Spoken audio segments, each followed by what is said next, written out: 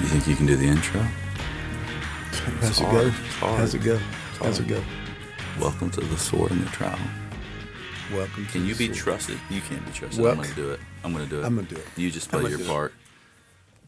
What is Welcome to Sword and Trowel? This is a ministry of Founders Ministries. We're committed to the recovery of the gospel and the reformation of the local church. I'm Jared Longshore. Welcome to the Sword and the Trowel, a podcast of Founders Ministries. Tom Ascol will never get to do this introduction. He cannot be trusted to do an introduction. Founders Ministries exists for what, Tom? For the recovery of the gospel and the reformation of local churches. You know about that because you've been doing this for I read about it. A long time. I read it in a book. You've been a part of Founders Executive Direct, El Presidente of El Founders Jefe. Ministries since I was a wee little lad.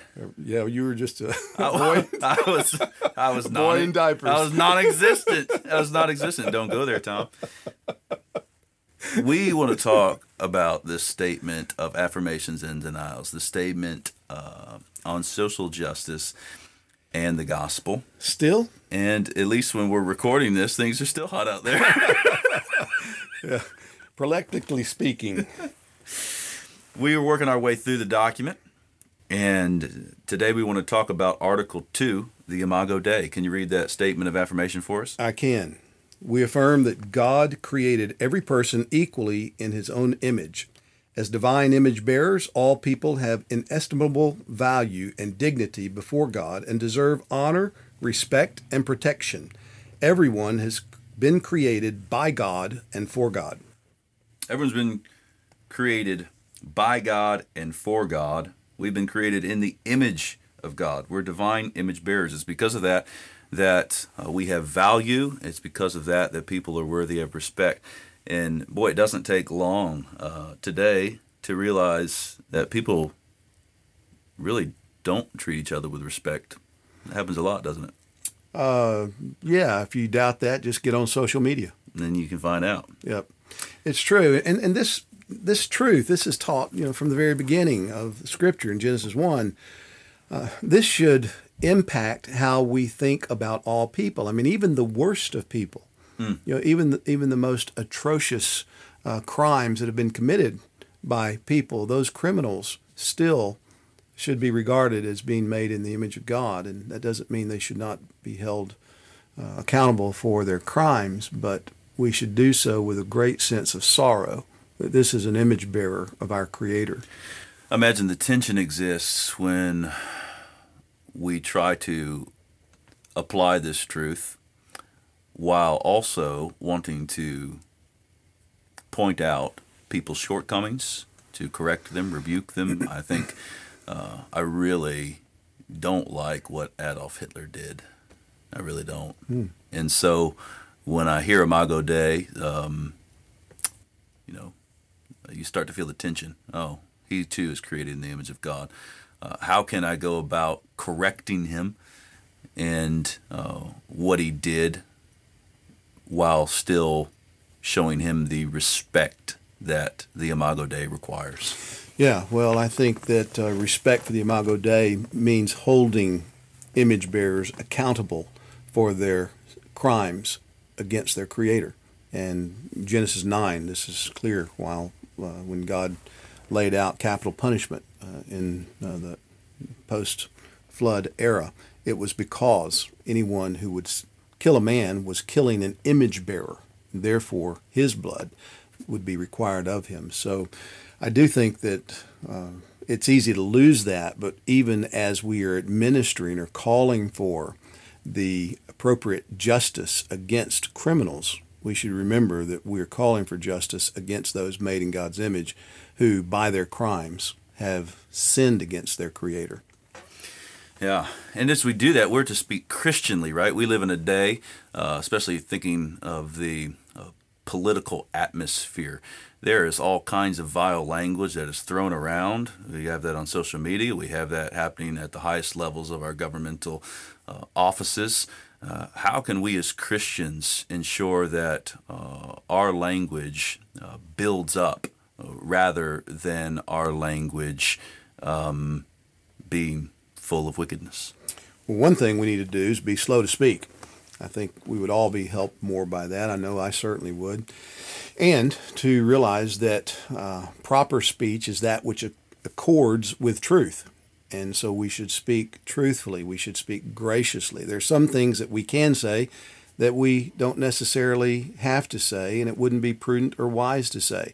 Jesus did this. He said, I have many things to say to you, but you're not able to bear them now. Mm-hmm. So if the Lord Jesus put filters on what he was to say, who are we to think we never need filters? Mm-hmm. Mm-hmm. Yeah. You've said this to me many times, probably because I talk too much, but I remember you saying, you'd say, hey, I remember learning that I just don't have to say everything that I'm thinking. And I remember that being very helpful. I think, boy, because I'm thinking it, it's ready to fire right out there. But you don't necessarily have to say everything that's on your mind. Yeah, it's usually helpful not to say everything, for me, that's on my mind. I mean, I know that's true. Yeah. What about love hopes all things and trying to find the good in people, trying to identify signs of grace in people when you think about them being created in the image of God? Boy, it is God's grace to people that they're living and breathing. It's God's grace to people when they are sensitive to the things of the Lord. So as we think about correcting people that have done wrong, and even if they've done very wrong, we can try to identify God's grace in them. Isn't that what the Imago Dei is all about? They're created in the image of God. So there can be ways that we try to highlight that could be helpful. Absolutely. And this is Ephesians 4:29 says, let no corrupting talk come out of your mouths, but only such as is good for building up, as fits the occasion, that it may give grace to those who hear. I mean, you imagine if we all lived by that all the time. Our conversations would be transformed because we would be treating each other with the kind of dignity and respect that becomes image bearers. That's right. In the denial section, the statement says, we deny that God-given roles, socioeconomic status, ethnicity, religion, sex or physical condition, or any other property of a person either negates or contributes to that individual's worth as an image bearer of God. Do you see people attributing greater worth to people in these distinct categories? How does that happen? Oh, absolutely. And it's been happening throughout history. James warns about doing just that, showing partiality to those who are rich. And we're not to do that. Neither are we to show partiality to those who are poor. And we do it all the time in our culture today, and we give certain status automatically to those who are considered to be the elites in our society. And we're to recognize that though people have different gifts, different opportunities, improve their circumstances by virtue of those gifts and opportunities in different ways, that does not change the inherent worth as an image bearer of God. So we can acknowledge that, yes, this person has more money, this person has a higher IQ, this person can dunk a basketball more effectively, that person can run a business better, but that does not mean that those qualities translate into greater inherent worth before God as an image bearer. Yeah, this document has a lot to say about racism. There's a specific article about that, but when we think about racism throughout history, this has certainly happened, right? Where people of certain races or ethnicities have looked down upon others, taking away this inherent worth and value from being created in the image of God. And this is an effort to say, wherever that's done, in any direction, that is a wicked thing that is renounced in this statement. Absolutely. Right? So all white supremacy movements and ideologies are condemned by a right understanding of the Imago Dei.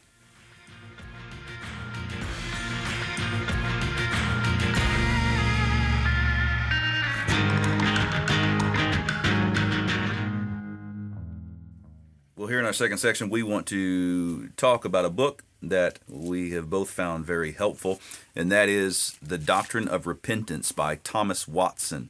I've got in my hand here the Puritan paperback version of this, published by Banner of Truth Trust. The Doctrine of Repentance.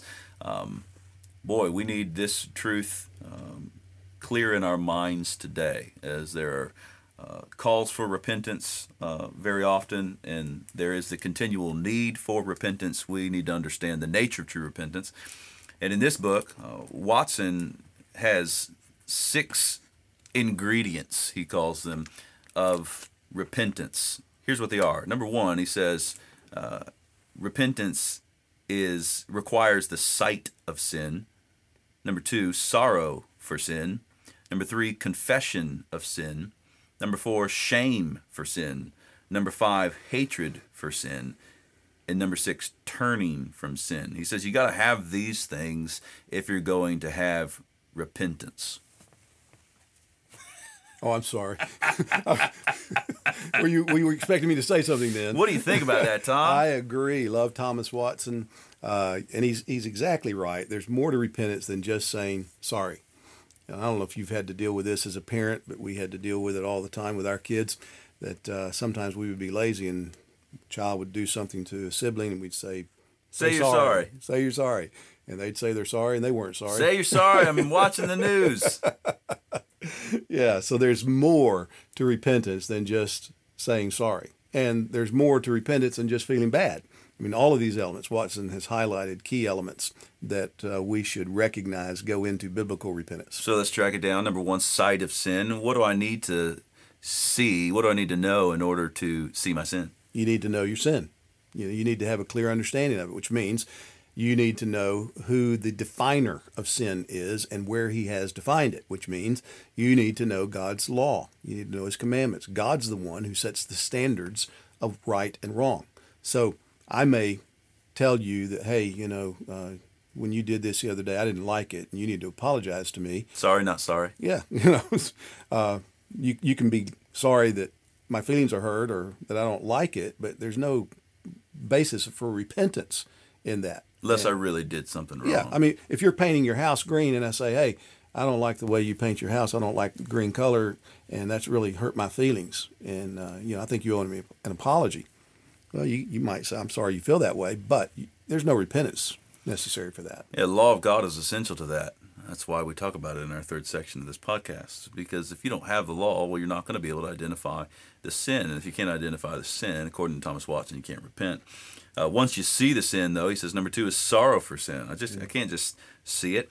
I need to genuinely be affected by it so that I'm sad that I've sinned. And as the Baptist Catechism says, it's being sorry for sin, hating it, and forsaking it because it's displeasing to God. I'm not sorrowing over my sin because of the way it makes me look, that I got caught, but because it displeases God. If that part of our sorrow is not there, then we don't have true repentance. Yeah, so often we look at repentance on a sociological basis or in a horizontal way. We see what it does to somebody else. Our sin has affected you, or my actions have affected you, so I'm sorry for having affected you, and that's important, but that doesn't get to the heart of biblical repentance. We must see sin theologically, and this is Psalm 51. That's what happened to David. Mm-hmm. Against you only have I sinned? Well, David wasn't forgetting about Uriah that he essentially murdered.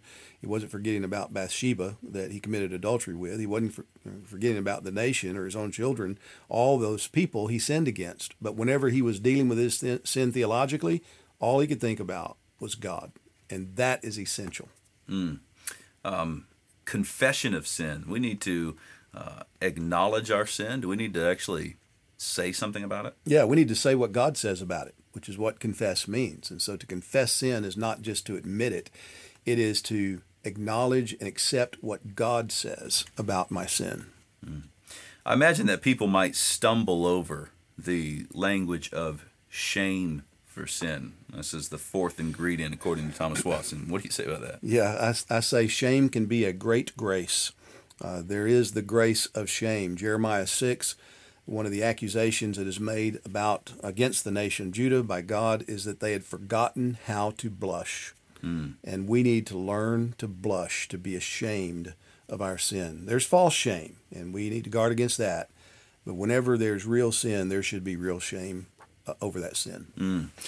Now, as we feel that shame over our sin, how does Christ in Romans 8:1, there being no condemnation for us, relate to this shame that you're talking about, that Watson calls an ingredient of repentance. Yeah, it brings us back to our standing and our hope. We look at ourselves as we really are, and when sin breaks out and we're brought to an awareness of it and brought to confession of it, brought to shame over it, it drives us right back to Christ, and we realize just how much He's done for us. He took that. So He bore our shame. He bore our sin, and I don't have to wallow in it. It doesn't mean that I live with that sense of overbearing dread and sorrow and grief always because I'm a sinner. There needs to be sorrow and grief and shame over my sin, but that's exactly why Christ came. And so I need to be full of joy and hope and faith that He's taken that. So these things are not pitted against one another. They actually serve one another. I will never appreciate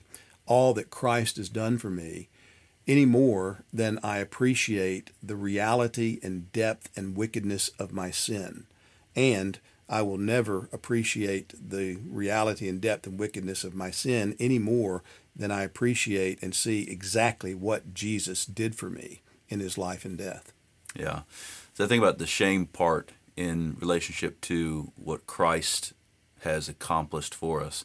Think of the shame as being the shame of a son when he has gone out and wronged his father in a public way. But he comes home, he's still a son, but he has a sense of shame that he did this, bringing shame upon his father, upon his name or his household, not the shame of one who is an outcast. Right. I think that can be helpful as we process that. And with that, the beauty and the blessing of repentance is that we don't have to live in that constant sense of a low-grade shame. That's right. We deal with it. We confess it. We acknowledge it. We repent. We trust Christ. We get up. We start over. And we don't have to keep going back to it. Fifth ingredient is hatred for sin. We're to hate this. Think of Owen, be killing sin, or sin will be killing you. That we should be vigilant in our repentance. I think if we saw sin as clearly as we should, as the Scripture depicts it to be, and as in those moments of clarity we get glimpses of, we would hate it. I mean, sin is opposed to everything good and right in us and for us. It's opposed to the God who's redeemed us. Sin is what took our Savior to the cross. It is why He had to die. How in the world can we love Jesus and not hate sin? Final ingredient, Watson says, turn from it. I mean, you actually got to get away from it. Turn and flee to Christ. I think this is such an important book, an important doctrine as we think about the health of a church, as people say, especially trying to shepherd the congregation.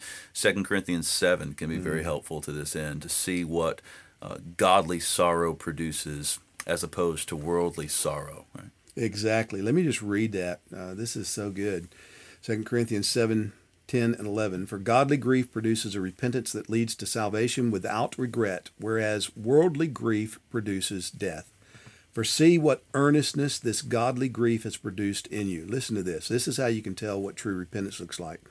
Also, what eagerness to clear yourselves, what indignation, what fear, what longing, what zeal, what punishment. At every point you have proved yourselves innocent in this matter.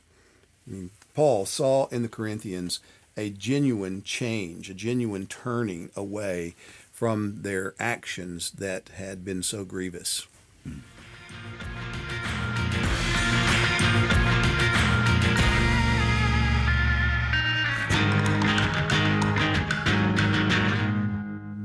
In our final segment, we want to continue working through the 10 Commandments. Today, we're looking at the third commandment. And we find the third commandment in Exodus chapter 20, verse 7. It says, "You shall not take the name of the Lord your God in vain, for the Lord will not hold him guiltless who takes his name in vain." What's this commandment all about? It's about regarding God as God, recognizing that because He is God, He's holy, and therefore He should be approached and thought of and regarded as nothing less than that, and we should approach Him with real reverence. We shouldn't take up any of His being, any of His attributes, any of His works in a thoughtless, careless way. And it means, certainly it includes how we talk. So our speech can violate this when we blaspheme in our words with taking the Lord's name in vain. But it's more than that. It can also be violated in our lives when we take the name of the Lord upon ourselves and we profane it by not regarding him in how we live. Mm-hmm. Yeah, I think this commandment has much to say to us today as we think about our worship in the church and the way that we conduct ourselves in our home life or in our work life. I remember talking with my wife in years gone by about a desire for reverence in the worship of God, and seeing in the broader culture ways that we may be reducing that idea of reverence in our corporate worship, thinking very horizontally rather than vertically, saying we're coming to worship the God who is set apart, who is entirely different than us, who is worthy of our praise, that we would come before him in the way that he's prescribed, speaking about him, singing to him, praying to him in ways that uphold his holiness. Yeah, amen. So what about the reason that's attached to this third commandment? I mean, you can get away pretty easily today with taking the Lord's name in vain in multiple ways. The Lord will not hold him guiltless. Other people might, but the Lord won't. But the Lord won't. So does that mean that if you take the Lord's name in vain one time, you're driving in your car and you use God's name in a way where you're not treating it with the reverence it deserves, that you will be eternally guilty? If you don't have a Savior, you will be. But if you have a Savior, you will be. He has taken that blasphemy upon himself. Okay. Are there other applications of that strong admonition attended to this third commandment? I think it's intended to engender a right kind of fear that is becoming such a God, that we should recognize that though others laugh it off and others make jokes about it and others may encourage us to live in blasphemous ways and not only not hold us guilty, the Lord himself will not hold us guiltless. Yeah, we have to fear God. Proverbs are full of that language. Charles Bridges, I believe he defines the fear of God as this humble reverence in the child of God that leads him to humbly bend himself to obey the Father's will. That's good. A great picture of fearing the Lord, showing him the reverence that he is due. Booyah. Booyah. Instead of amen.